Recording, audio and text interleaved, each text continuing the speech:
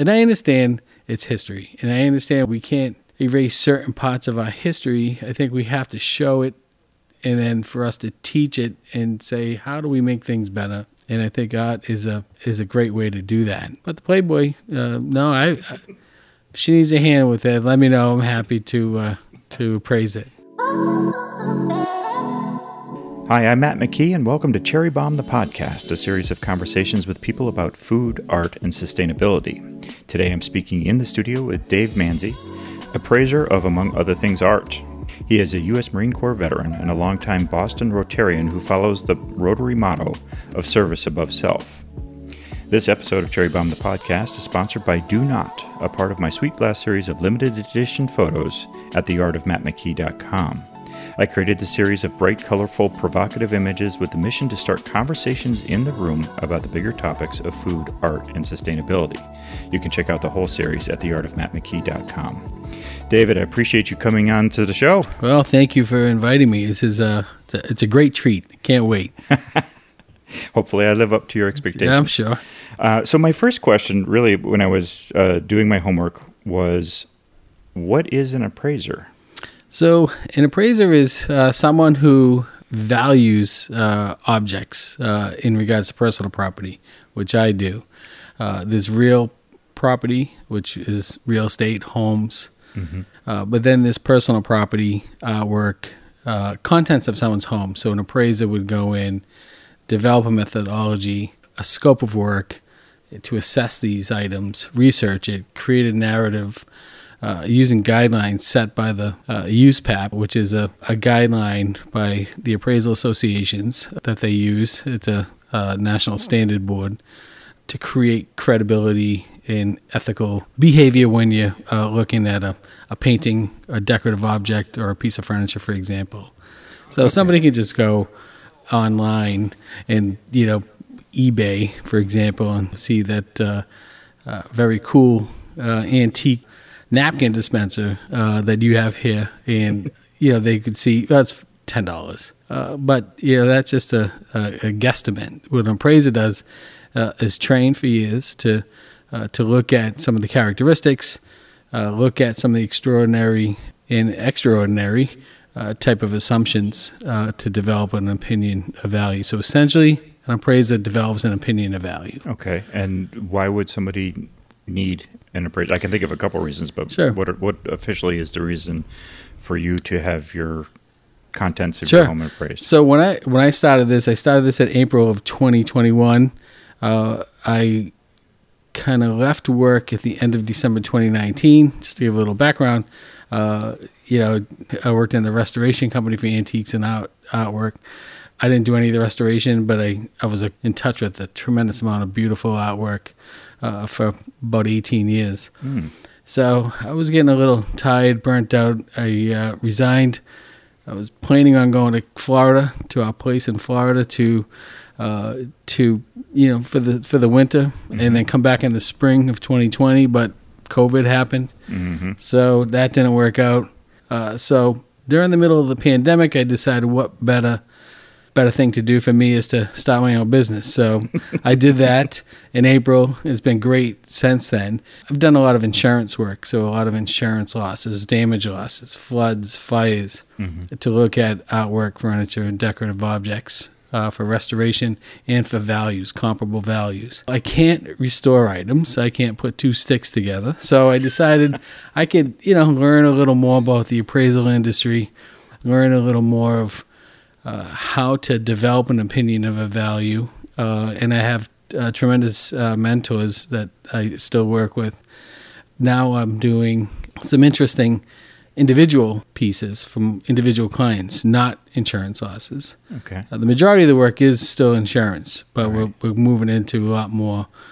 For example, Wednesday, I'll be heading up to Vermont to look at a Paul Revere bell that was in a church steeple fire. It is a Paul Revere bell. However, they're not sure if it's a Paul Revere bell when Paul Revere himself was in the foundry. So it's very exciting. I can't wait to get up there on Wednesday to look at it. So you get to check out American history, history period, Yeah, and I think with this one, I think we're going to document a little differently, so that the whole trip, so we can get that whole story out. Because I think it's going to be a very interesting piece of American history, because there aren't many of those left, and very excited about that. Who are your clients, though? I mean, obviously the insurance companies want to make sure they can value things so that they're paying out Correct what they need to, not more, That's not right. less.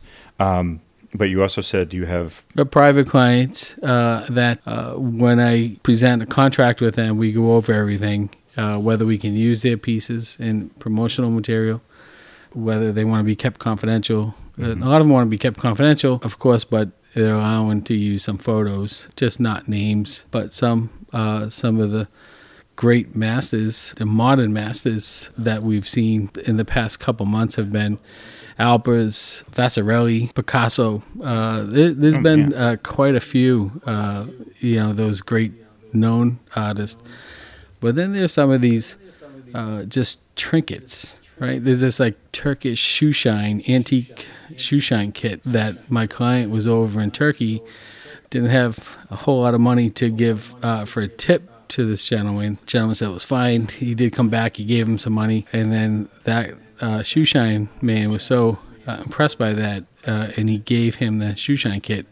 And it's tremendous. It's beautiful. And, seeing something that somebody made 1,000 years ago, and you're looking at it, you're touching, you're feeling it, you're trying to see any markings, any type of signatures. like a maker's mark. Yeah. Even you look inside that bowl, for example, a recent piece that I was looking at, that the hands that created this bowl had seen tremendous things, probably thousands and thousands of years old. And just kind of amazing. Who saw that bowl? Who drank out of it? Who used that bowl? Those are the questions that keep you thinking and thinking. It's just incredible. So I love to see the pieces that people have, the stories that people have of those pieces that I'm appraising or evaluating or assessing is just remarkable. This past week, I was on the Cape prior to the big storm, looking at some artwork that his sister was the artist in some shows in New York, some hanging in the museums in New York City. These were damaged by water and mold. It's sad, but just to know hear the stories that she was with people like I can't think of his name, the gentleman who painted the tomato can. Andy Warhol. Andy Warhol, thank you. To be in a show with him, speaking to him, that must have been pretty intense. Yeah, no doubt. Yeah, no doubt. So. Although the question that always occurs to me is, when you're in history, when you are in the moment. Yeah. Andy, here comes Andy. Yeah. He's famous now, but it's just another person. Correct. It isn't until later on that you go, that was Andy Warhol, and he was famous, and he broke all kinds of rules. And it's like that, like the story with the bowl. Like, I don't know, have these historical figures that we read about in textbooks and history books, have they used a specific bowl? I mean, that's a beautiful feeling. Yeah, no doubt. Well, that's actually part of the reason why I did my tools series, which there's an example up here on the wall. There it is. Yeah. I got fascinated by looking at these old wrenches that dated back to early 1800s, late 1900s, that kind of thing. And it was just, somebody designed this wrench or customized this wrench to solve a certain problem. Yeah. Who was that person? Why did they have to solve that problem? And they just, this was a tool that they used. They didn't think anything of it. And I look at it as a beautiful piece of sculptural functionality. Yeah, it's beautiful. I mean, everything in the studio is, but that, when you look at that, that hasn't changed. So you can't make it better. No. That's amazing.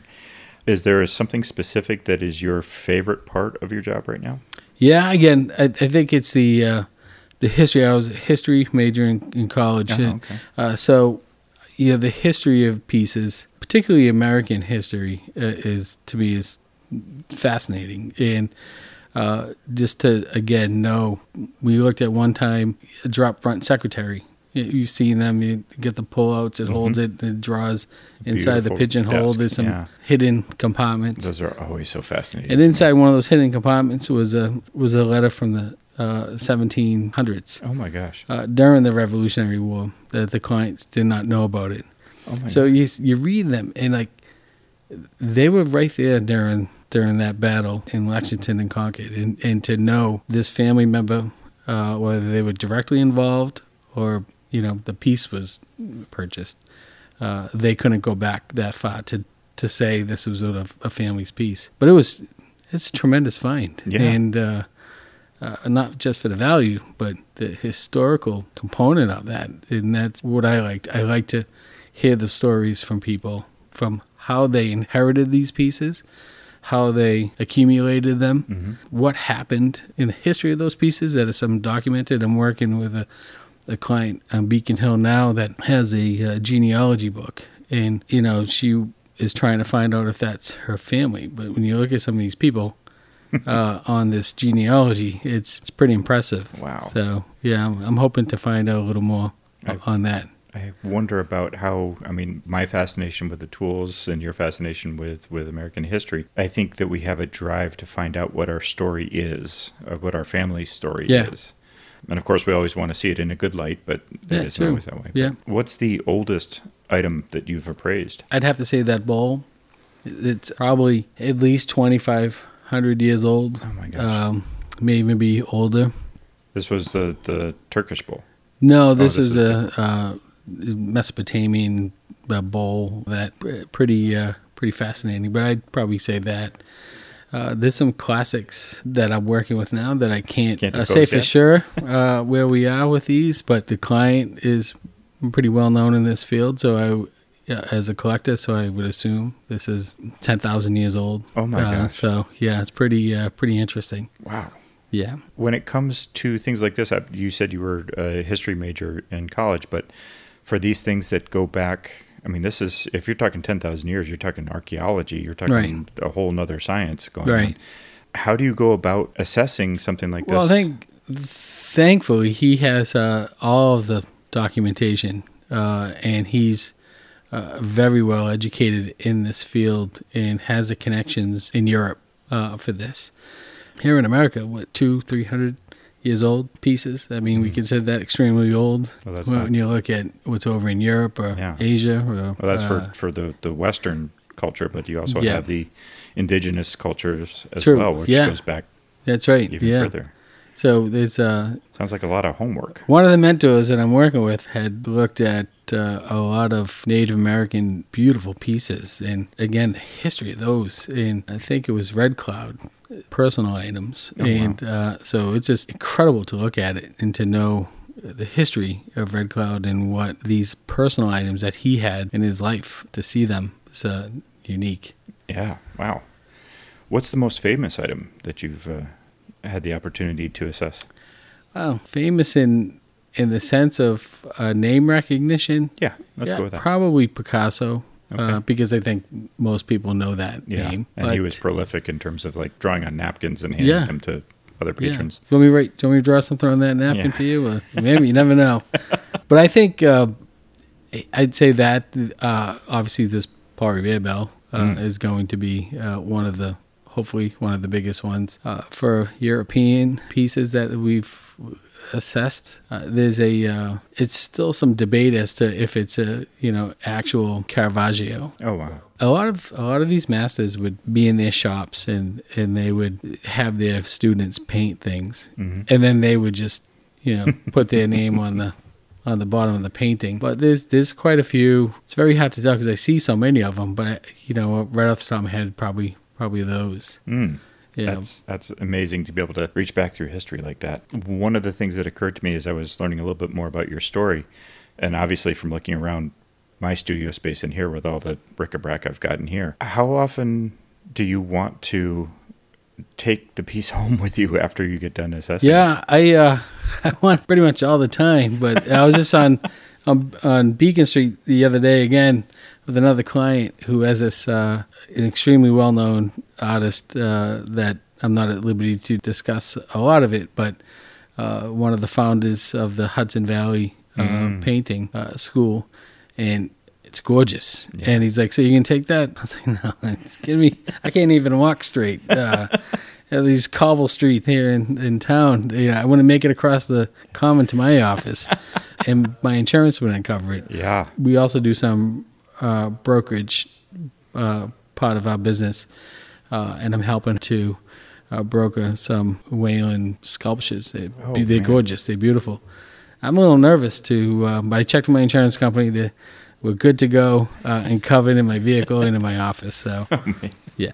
Oh, to be holding that much history in your hand and go, oops. Yeah, that could be exactly. You had touched on something earlier when we first started talking about ethics and that kind of thing. And one of the things that also occurred to me was, especially if you have something where you're crossing over doing not just assessing, but also being able to do brokerage work, which is basically consignment. Yep. How does that ethics side of things, it has to be there in order for the trust to be there with your client? There is. And with her, we have a long history from previous employment. There's a lot of trust there.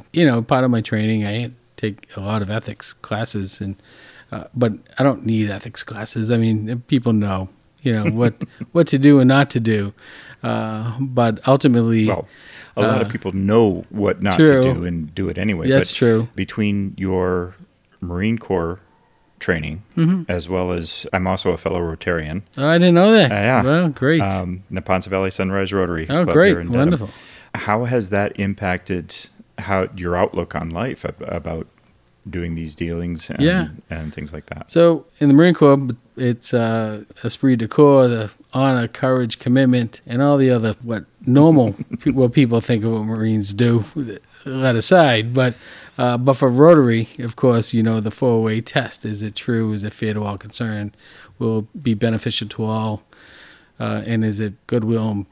The other. Yeah. But there's I can never recite them, but I know. Right. So my Rotarian friends who listen to this, they're going to be very upset at a former past district governor and 3-time president of the Boston Club. But it's those values that evokes trust, and it's proven as trustworthy. And as far as to broker something with a client, they have to have that trust in me to get what is fair value, and I would expect it to be fair. I wouldn't expect it whatever the highest bid is, and I don't think my client would feel that way too, because I think she has the same type of morals that I do. So, and I believe that it's not necessarily the highest offer.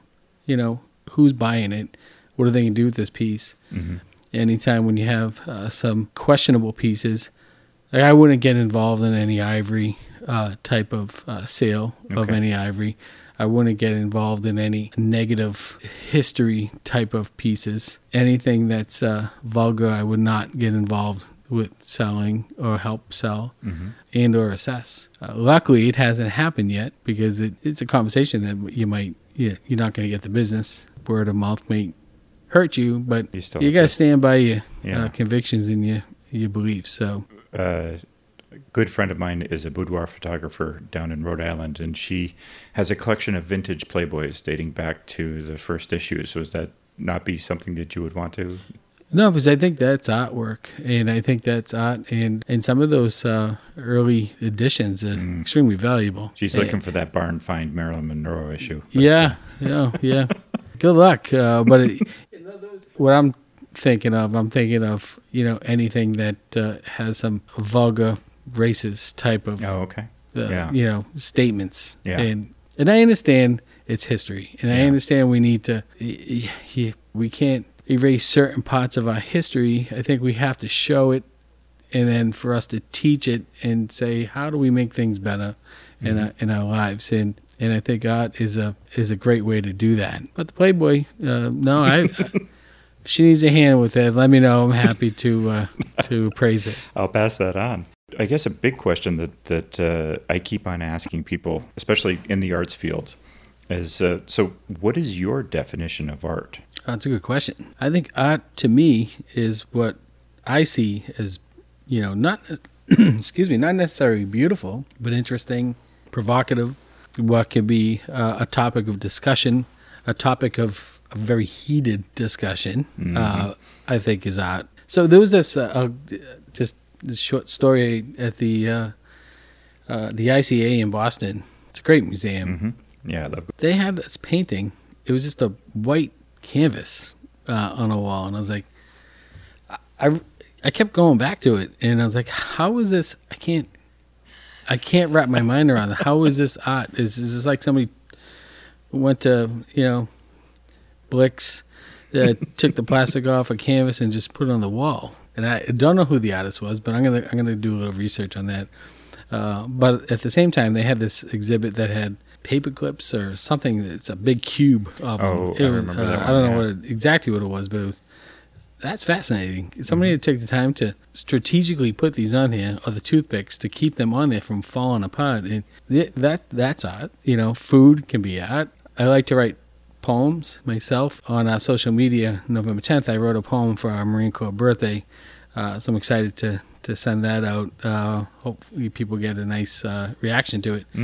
So my value of art could be anything. And I think a lot of people might share the same. It may articulate a little better than I did, but I think a lot of people feel that the same thing is just, it's when people look at something that they love, that they can appreciate and respect, and display. I think that's an interesting perspective on it. I like that. The first thing that went through my head was that art can be very conceptual, and the blank canvas becomes the placeholder for the concept. Mm-hmm. And then the next thing that you mentioned, food, and the next thing I thought of was the banana duct taped to the wall. I don't know if you remember that one. I do remember that. Yeah. How would you assess? Something like that. I'm not too sure. That's a question I have for my two mentors. So that's for sure. I would be very curious as to the answer, because the concept is there to be sure, but after 3 days you're ready to scrap the banana, and all you're left with is some duct tape and some paint peeling off your wall. It's remarkable, though. It certainly is. What do you wish you knew when you started doing this? That I should have started 20 years ago. Oh, wow. So I think, although I loved what I did before, I wasn't really hands-on as much. Just more of, insurance company's going to say it's worth X amount, and it's going to cost us X amount to repair it. But I think with COVID happening, it changed the direction of this world. Now I have an opportunity to create a lasting company that my kids can hopefully someday take it over. My final question for you is something I bring up to everybody. At the end of your long day of appraising or brokering and looking at Picassos and Paul Revere bells, go home, reach into the fridge for your comfort food at the end of the day. What would you be reaching for? Wow, it's a good question. I'd say cereal. Cereal? I'm always getting cereal. Thanks for listening to this episode of Cherry Bomb the Podcast. I'm your host, Matt McKee, and today I was speaking with David Manzi. I'll have links to his website and social media in the show notes and at theartofmattmckee.com. Just click on the link for Cherry Bomb the Podcast. Please share this episode to your Facebook, Twitter, and all your social media so your friends can listen and join in the conversation. I'm also available on Twitter for questions and comments at McKeePhoto. This episode of Cherry Bomb the Podcast could not have been done without the help of Suzanne Schultz and Canvas Fine Arts, the specialists in coaching for creatives, and editing by the always magnificent Bill Shamlian at Orb Sound. Thanks for listening, and let's start the conversation.